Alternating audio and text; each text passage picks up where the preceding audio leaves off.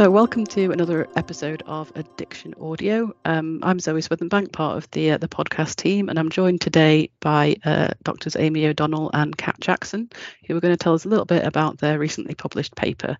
Hi, welcome to the show, everyone. Thanks, Zoe. Hi. So we're going to talk about your paper that's just been published in Addiction, which is really interesting. Could you tell us maybe a little bit about the project that the paper's from? Certainly. The paper is based on a sub-study that's part of a larger piece of work called the ADEPT study, and that's actually funded by the National Institute for Health and Social Care Research through an advanced fellowship. And the whole sort of purpose of that piece of work is to look at how we can improve care for people with coexisting heavy drinking and depression. And there've been sort of two parts to that piece of work. So the first phase, if you like, was about really exploring the kind of experiences of those who receive and deliver care, to really understand kind of what's happening in that particular space.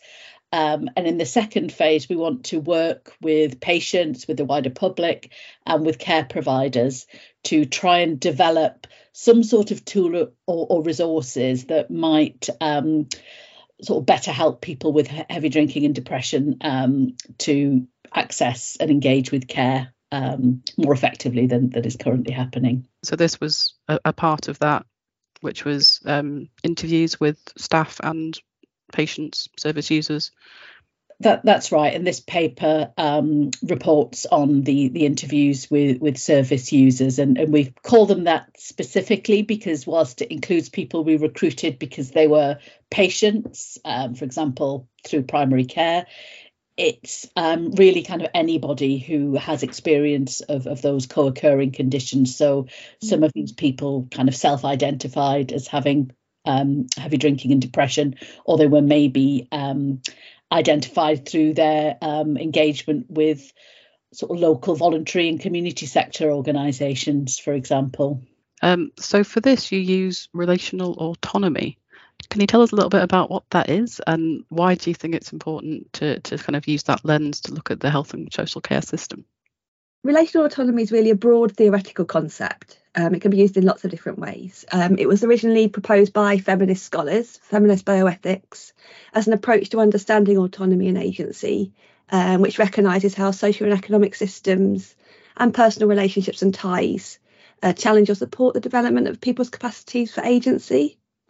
I think many of the assumptions underpinning sort of the configuration and practices of statutory health and social care are really very different to this. They're premised on the notion of the idea of individual responsibility, and often that people need to demonstrate their willingness to engage in services and a desire to help, sort of desire for help in order to access support. So relational autonomy really provides a challenge to this, and a real challenge to kind of, I think, maybe I'm sounding a little bit it's really a different way of thinking about what it is to be human and what helps our well-being and what we need to do to access services and support and how we live well. I've got a little definition from MacLeod and Sherwin, which I'm just going to read out. They define relational autonomy as autonomy being defined and pursued in a social context, and illustrating that social context significantly influence the opportunity someone has to develop or express autonomy skills. So that's thinking of social context as both kind of material circumstances, so that's kind of our financial circumstances, housing, food, that can really change our opportunities in life.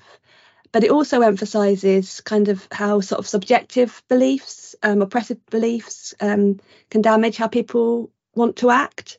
So we know that people who experience alcohol use and mental ill health kind of individually can really experience a lot of stigma, which can really be a barrier to accessing help, both asking for help and having help offered. So that is very real for people and very felt. And I think also the emphasis within relational autonomy on people being interdependent and embedded in social systems, sort of in social relationships, really emphasises how that affects people's self-worth, and that people really feel that they want to be acknowledged and have relationships to support them. So thanks for that. That's a really interesting perspective. Why do you think that it's important to explore the experiences of this population of accessing health and social care systems? I think we already know, we knew going into the ADEPT study, I mean, that's why it was designed, is that we recognise that this population already experience significant inequalities in terms of health outcomes and in accessing services. We know this from sort of empirical academic evidence, but we also know it from clinical knowledge that this is seen as a population who often fall through the gaps in services. There haven't been many studies from people's experiences of the people who have experienced it. So what we wanted to explore here was what really matters to people in those systems. And I think I want to emphasise that, really, to understand what people really see as important when they're experiencing these challenges. What perhaps don't we know? What haven't we considered? And how can we help them? And just to sort of chip in, I think kind of how they feel when they're dealing with all the problems that are fairly well documented outside our study, what that actual impact that has on their own kind of self-worth and sense of self. I think the other factor just to mention was the wider study itself has quite an interest in the kind of opportunities but also limitations of using digital technology to better kind of coordinate and provide care. But again, we also know that that can be kind of highly problematic and exclusionary for a lot of people, particularly people who don't have kind of, much financial resources available to them.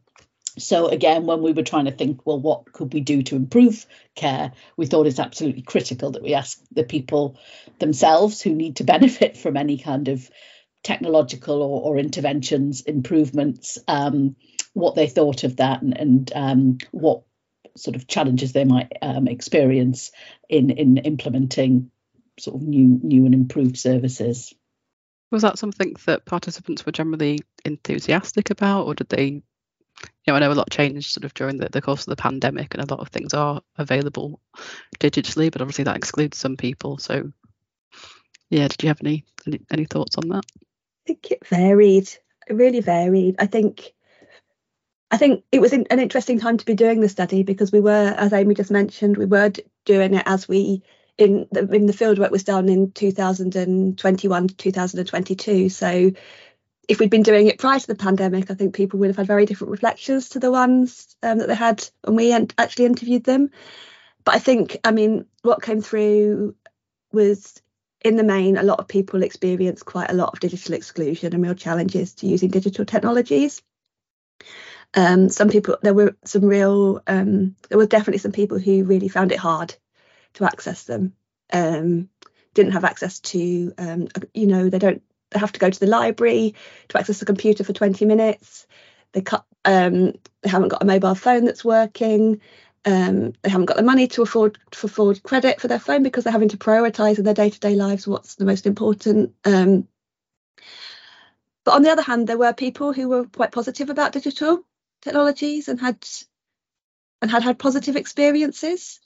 And some people did talk about kind of using, and as an example in the paper actually, where we've got a person who'd used an online sort of counselling service and was able to get support for both their mental health and their alcohol use at the same time, which seemed to be very unusual. But I would say that was an atypical case, whereas the majority hadn't really had positive experiences of digital technology. Right, so that's really interesting because I know it is something that we seem to be shifting towards and not always acknowledge that that's not for everyone.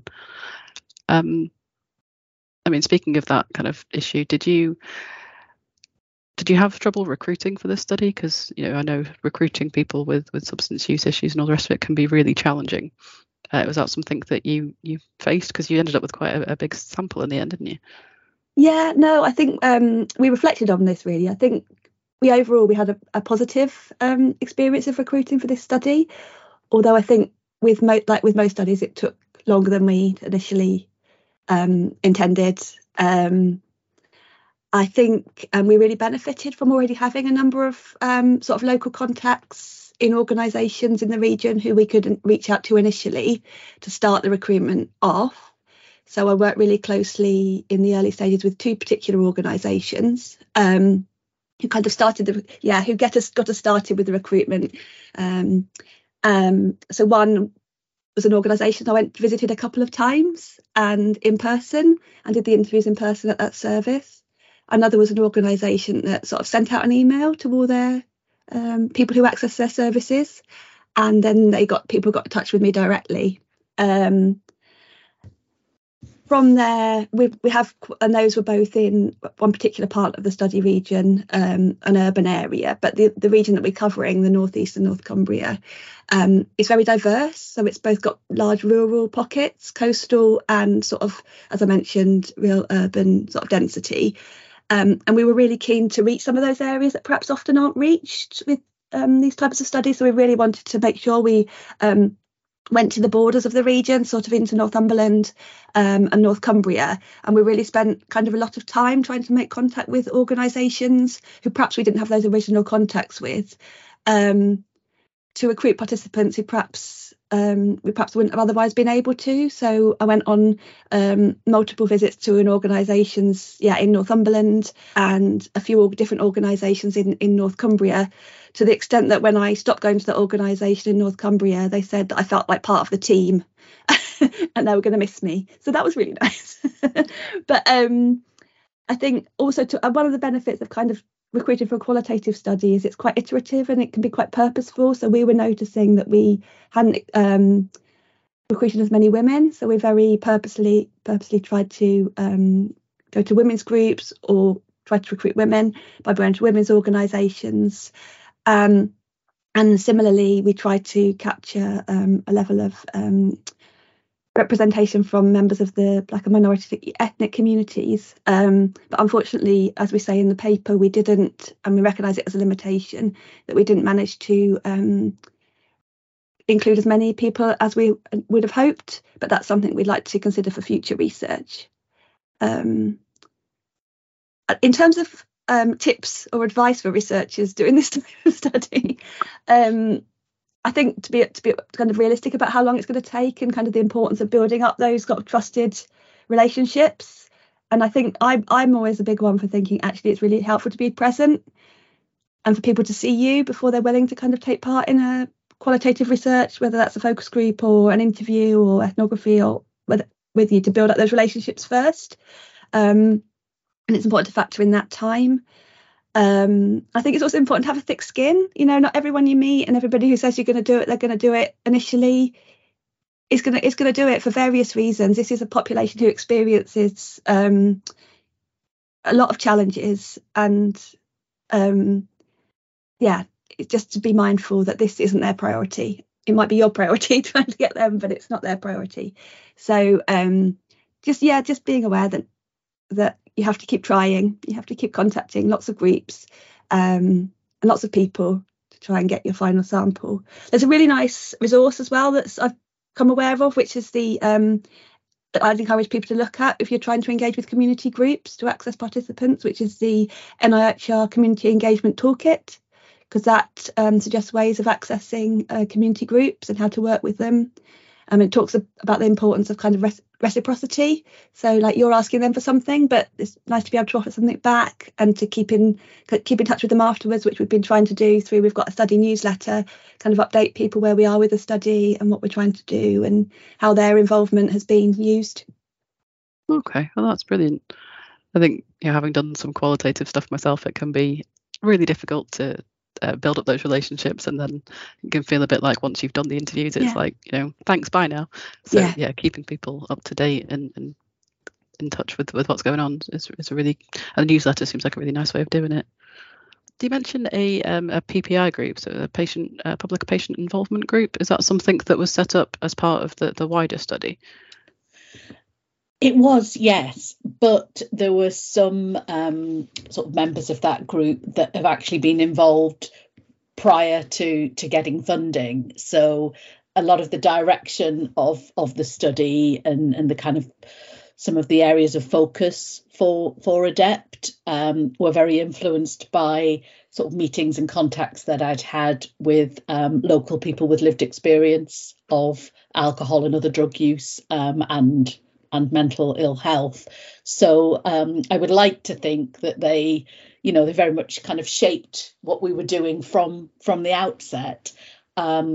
But we then subsequently set up a group of people with lived experience that we've worked with really throughout the study in lots of different ways at sort of key stages of the research, but also really trying to keep people in touch and up to date as we progressed. I think it's always immensely challenging to do so. I think particularly with a group who are likely to be, even when they're in recovery, continuing to experience some challenges and issues. Life is up and down for a lot of us, and we've certainly found that in our kind of PPI work when certain individuals are sort of dipped in or out of contact for a bit. But yes, they've been involved. I'm trying to think of sort of specific, some kind of fairly standard support around how we kind of tailored our materials, how we think about the kind of topic guides, patient information leaflets, approach to recruitment. But we've also sought to involve them with how we kind of interpret and share the research. So giving them sort of extracts of kind of primary data and asking people to kind of reflect on what it means to them, and were some of our initial themes sort of meaningful and sort of valid? Did they kind of reflect the reality of what it's like to be trying to access care when you're kind of going through these issues? I don't know, Kat, if you've got any other Yes, I think I should have said it when I was talking about recruitment, is that they did put us in touch with some organisations to contact for the recruitment, and they did put us in touch with some individuals to interview for the study as well. So that was really, really helpful. And I think there's another component of the study that I think that Amy mentioned at the beginning, where we've done co-design workshops, which we don't report in the paper, but they've been absolutely integral to that, getting people there and being the face of the study and making people feel comfortable in those settings as well. So, and suggesting really the venues that people are going to like to come to and food that they're going to want to eat. So yeah, they've been really important. And those conversations for the analysis and the interpretation have been so important. Yeah, they've been really important to kind of sense check with them and for them to feed in. And when we report the analysis in the paper, we say how we sort of slightly modified our interpretation based on what they told us in those discussions. It is always challenging, much like Kat mentioned in relation to how long it takes to do a good solid piece of qualitative research. The same applies with good, meaningful PPI work. And I think it's very easy to underestimate how much time it will take to do it well. I do think there are also some kind of ethical challenges that we're trying to be mindful of, because this is a time limited study. We've got another year to go and then that funding ends. And it just would be extremely disappointing to have engaged these fabulous individuals who've got so much to contribute to work in this space, and then not provide them with opportunities to sort of carry on getting involved in kind of research and activity in this area. And so we are trying to do that where we can, so identifying other studies and opportunities that they can get involved. So have some sort of legacy, I guess, from the work beyond the funded period. Oh, I think that's great, because it's a lot of work doing all this PPI stuff, and obviously has had a massive impact, which is great. But being able to continue that and hopefully work with other studies, would be great. I think we're still learning about how to do PPI as well. I think it's just a constant process of learning how to do it with the members as well. And we're actually presenting at the SSA conference about our experiences of that, with some of the challenges that we've experienced, but with also some kind of hints and tips, I think, of what we've learned. So another thing that I really enjoyed seeing in the paper was that you talk a bit about your own sort of positionality as researchers, and that's quite important in qualitative research, but something that doesn't always get a lot of airspace really in terms, because publishing word limits and all the rest of it. Kind of like to know why you thought that was obviously important enough to include, and how it impacted on your experiences. Yeah, I think you kind of said it there. I think it's absolutely integral that we include positionality in reports of our findings and our interpretations. I think it's always important to acknowledge and can reflect some positionality in any research, really. But there are, like you say, there are challenges around that in terms of word limits, but it inevitably affects how we carry out research and kind of how we interpret the findings. And I come from a position where I think research is more rigorous if we acknowledge our positionality rather than try to ignore it. It affects every type of research, and we need to be really open and explicit about that. And it's sometimes hard to choose, kind of, especially in an academic paper, which aspects of your positionality to include and kind of how much information to include about your own life. But I think the bits I wanted to reflect on in the paper were that I don't have personal lived experience of heavy drinking and depression. I think, like most people, I have people I know, maybe extended family members who have experienced them either individually or together, but I don't personally have lived experience of that. So I didn't come to the study, the fieldwork or the analysis with that experience. And that's why it has been so important to have those conversations with our lived experience advisory group when we were developing the interpretation. I think another bit of my position, another aspect of kind of my positionality I reflected on was that I come from a position of relative privilege. As a middle class woman, I haven't experienced the effects of poverty that many of our participants have, that have such an important effect on people's day-to-day life, both kind of materially and subjectively. And I think, again, that's where our lived experience advisory group and kind of engagement with other literature and the theory really helped with the interpretation. So I think that's the decision to include those kind of aspects of. I think for me there was no. I was always going to include my positionality, but then it's a decision about which aspects of your positionality are important to reflect on. That's what I chose to reflect on. Why? And just in relation to the word count challenge, which I think for qualitative researchers in particular can always be a tricky issue to overcome. I think we had a lot of support and encouragement from the editors and reviewers at Addiction to really provide quite unusually detailed methods for this study, which I think is useful and helpful and valid. And I hope that other readers of the paper also find it helpful when thinking about how they present their own research. Yeah, definitely. So as an early career researcher, it's something that comes up a lot with, how do we get qualitative research published? All these really important things to include, but limited word count. So it's great to hear that Addiction are really supportive, and it's great to see that sort of stuff in a paper. Yeah, I think I've watched the Addiction podcast. I don't know if it's podcast or it's videos around qualitative research in addictions, and they've been really, really helpful for my development. Yeah, so I'd just like to flag that too as something that I encourage people to watch.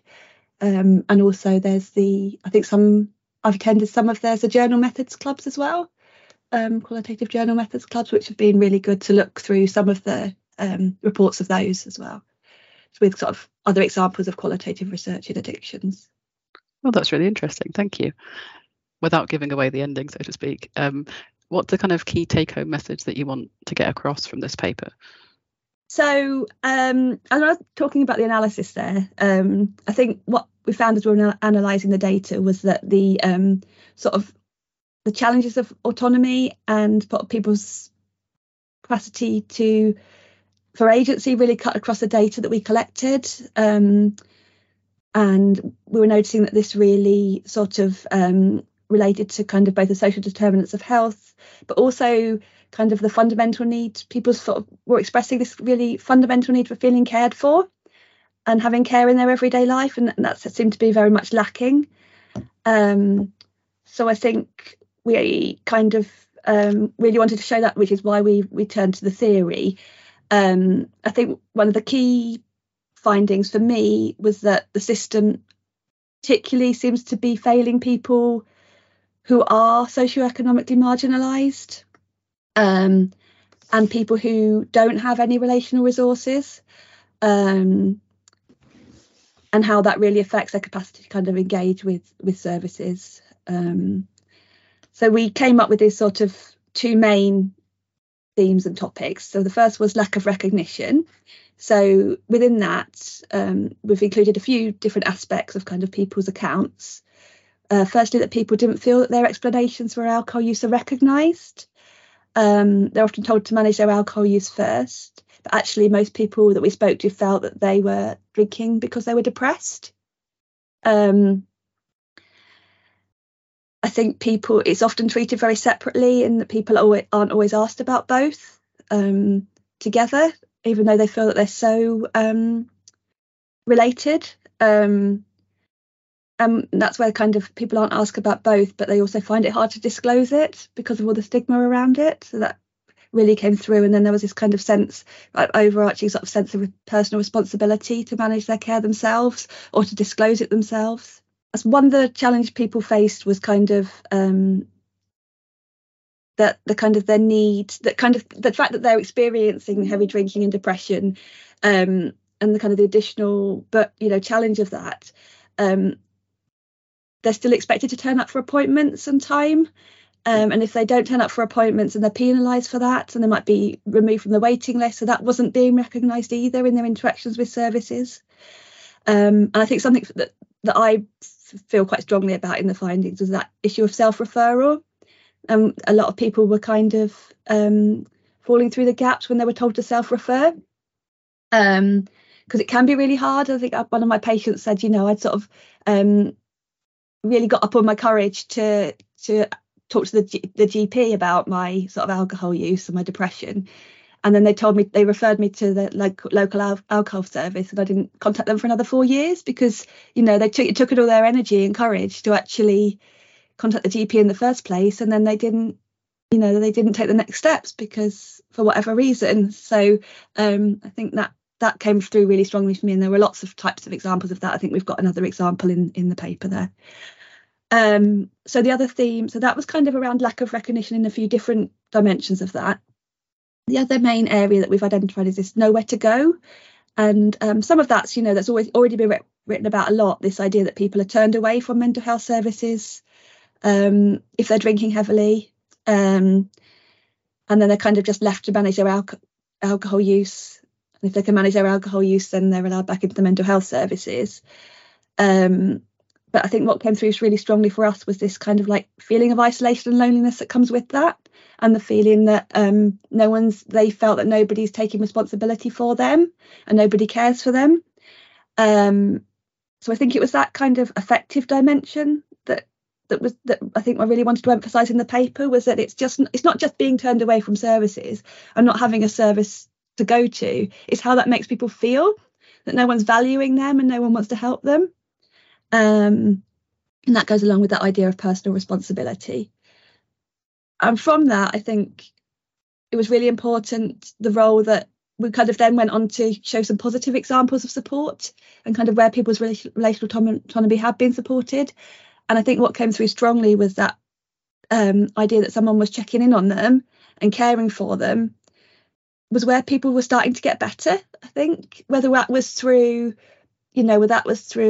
involvement with other peer networks, or whether it was having a worker who was just, like I said, just checking in on them, that seemed to make a huge difference. And I think I want to emphasise is peer networks are a really important resource in this space. There's a lot of, organisations who do offer peer support, but there are also people who don't know about that or who don't feel able to access that.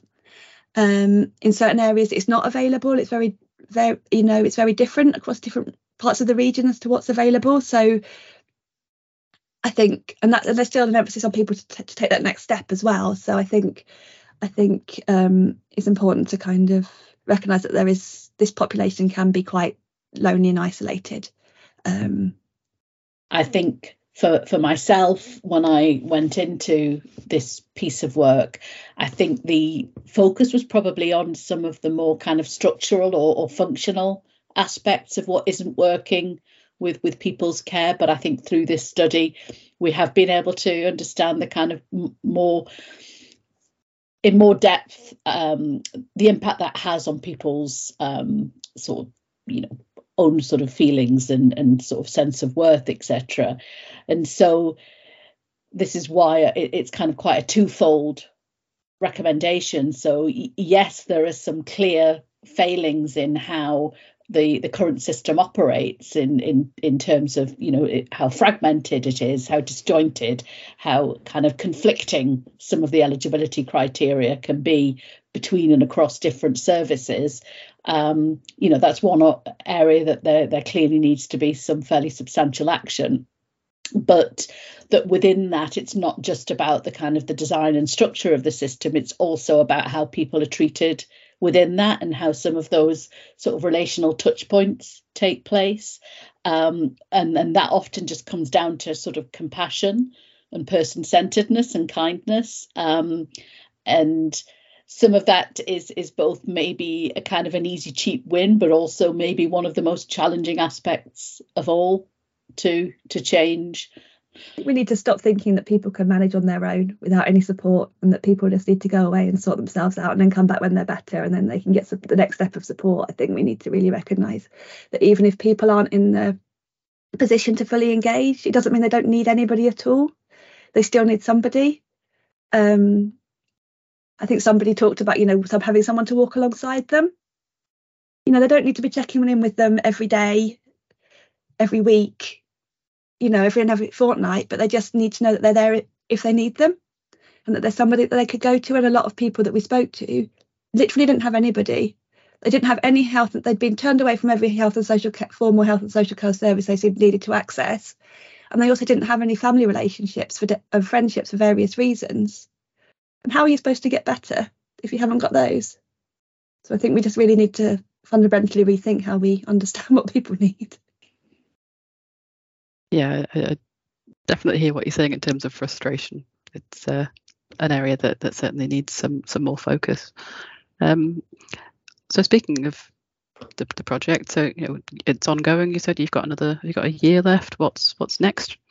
So in the next phase of work that I mentioned earlier, we really want to sort of build on what we found in the qualitative phase and through the work that we've done with various stakeholders across the region and elsewhere. And we're trying to build on that work to identify some probably small scale improvements that we could pilot in the Northeast that might go some way to address some of the issues that we've identified. And we've been working with a local primary care network to see if we can implement some improvements to both their digital care pathways and the training that they do with their social prescribing link workers.